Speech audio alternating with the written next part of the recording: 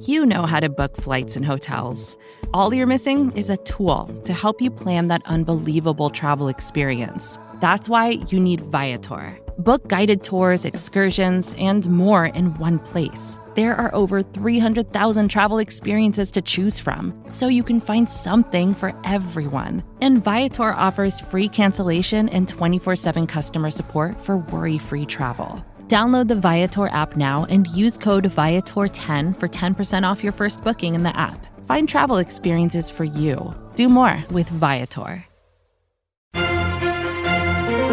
Good morning, and welcome back to the SB Nation NFL Show. I'm Pete Sweeney. Congratulations on making it to the middle of your work week. It's Wednesday, May 26th. Let's kick off your day with the biggest stories from around the NFL.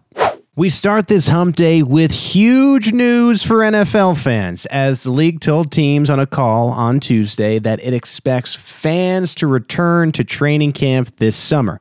In a first for the league, teams will begin camp in unison, with 29 squads set to report on Tuesday, July 27th. 47 days before the Sunday of week 1 of the regular season. The league and the NFLPA are talking about how camps may look a little different this year in terms of closeness to players and autographs, for example. But yeah, no matter who you root for, grab your sunscreen. We're going camping. Attention campers, lunch has been canceled today due to lack of hustle. Deal with it.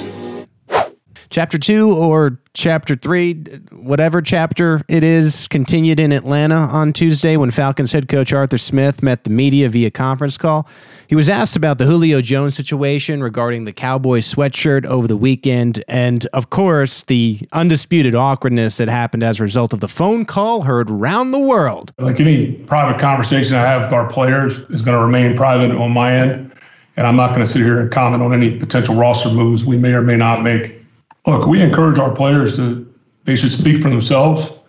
And so I'm not going to comment. It doesn't change anything for us. I mean, we understand what our plan is moving forward. And we have, like I said, we have multiple private conversations with our players. And those are conversations that are going to remain private on my end. You know what they say, nothing like a little passive aggression to begin OTAs. Now let's go to Pittsburgh, where Steelers defensive end Cam Hayward continued his campaign, fearless campaign really, to defend the 39-year-old Ben Roethlisberger. Man, I think we're just blowing it out of proportion. The dude went 11-0 to start the season. How many other quarterbacks did that? We can sit up here and talk about, we lost the game last year. We lost to the Cleveland Browns. Okay, so be it. We fell off at the end. We still made the playoffs. But I'm not here to, say my quarterback's not able to do it. I've seen this guy win Super Bowls on TV. I've seen him day in and day out compete. And, you just get frustrated because, I know Ben puts in work and I know how much he cares about this team. If he didn't want to do it and he didn't, if he was just here for the money, that's one thing. And I don't think we would ever have to worry about that. But when he steps in this building, he's 100% dedicated. So big old Ben is dedicated, and the Steelers are hoping that dedication bleeds into their youngins, some who actually signed yesterday, as the team officially announced those signings of rookie running back Najee Harris and rookie tight end Pat Freiermuth.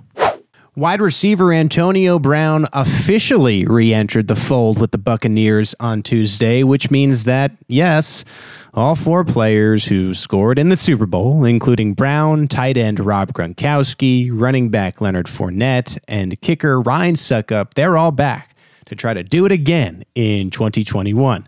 In other news out of Tampa, head coach Bruce Arians said that Tom Brady is doing great after he underwent a minor surgical procedure on his knee this offseason. From Arians, I talked to him this morning, and he said it's the best he has felt. So certainly staying away from the avocado tequila, at least as of now. As usual on Wednesday, we end your podcast with a speed round of news. Packers head coach Matt LaFleur responded to Aaron Rodgers' OTA absence and comments on SportsCenter by saying, Aaron definitely knows how we feel about him, how he's such an important part of our football team and organization. LaFleur added that they will try to continue to work through this and hopefully get him back in the building at some point.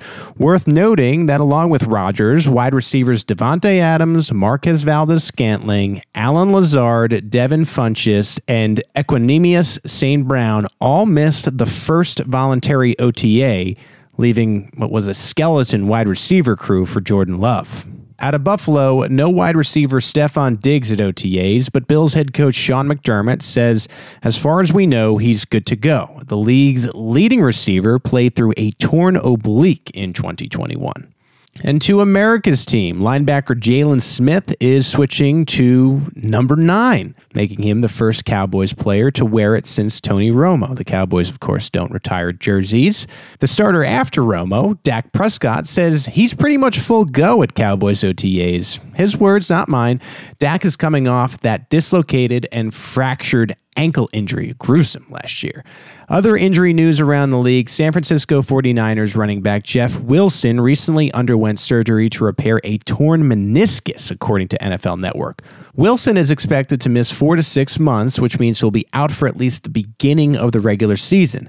Yeah, all right, I'll give you some quick fantasy advice. That means the stock of veteran running back Raheem Mostert and rookie Trey Sermon, especially Trey Sermon, is going up, up, up. Pick him up. That's it. We covered the fantasy, and also that's the reality of the latest in the news of the NFL on Wednesday, May 26th. Make sure you subscribe to the SB Nation NFL show. It is available to you on all major podcast platforms, and while you're there, please leave us a rating and a review. Stay tuned later today for the Pupcast with Kate Majuk and Kyle Posey. I'm Pete Sweeney. We'll talk tomorrow.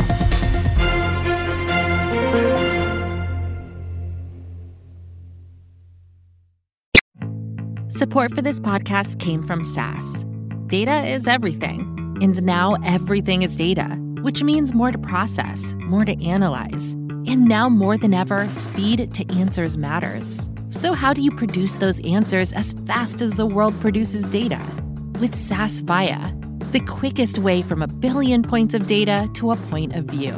It's a more productive data and AI platform that helps you get more done. Learn more today at sas.com/VIYA.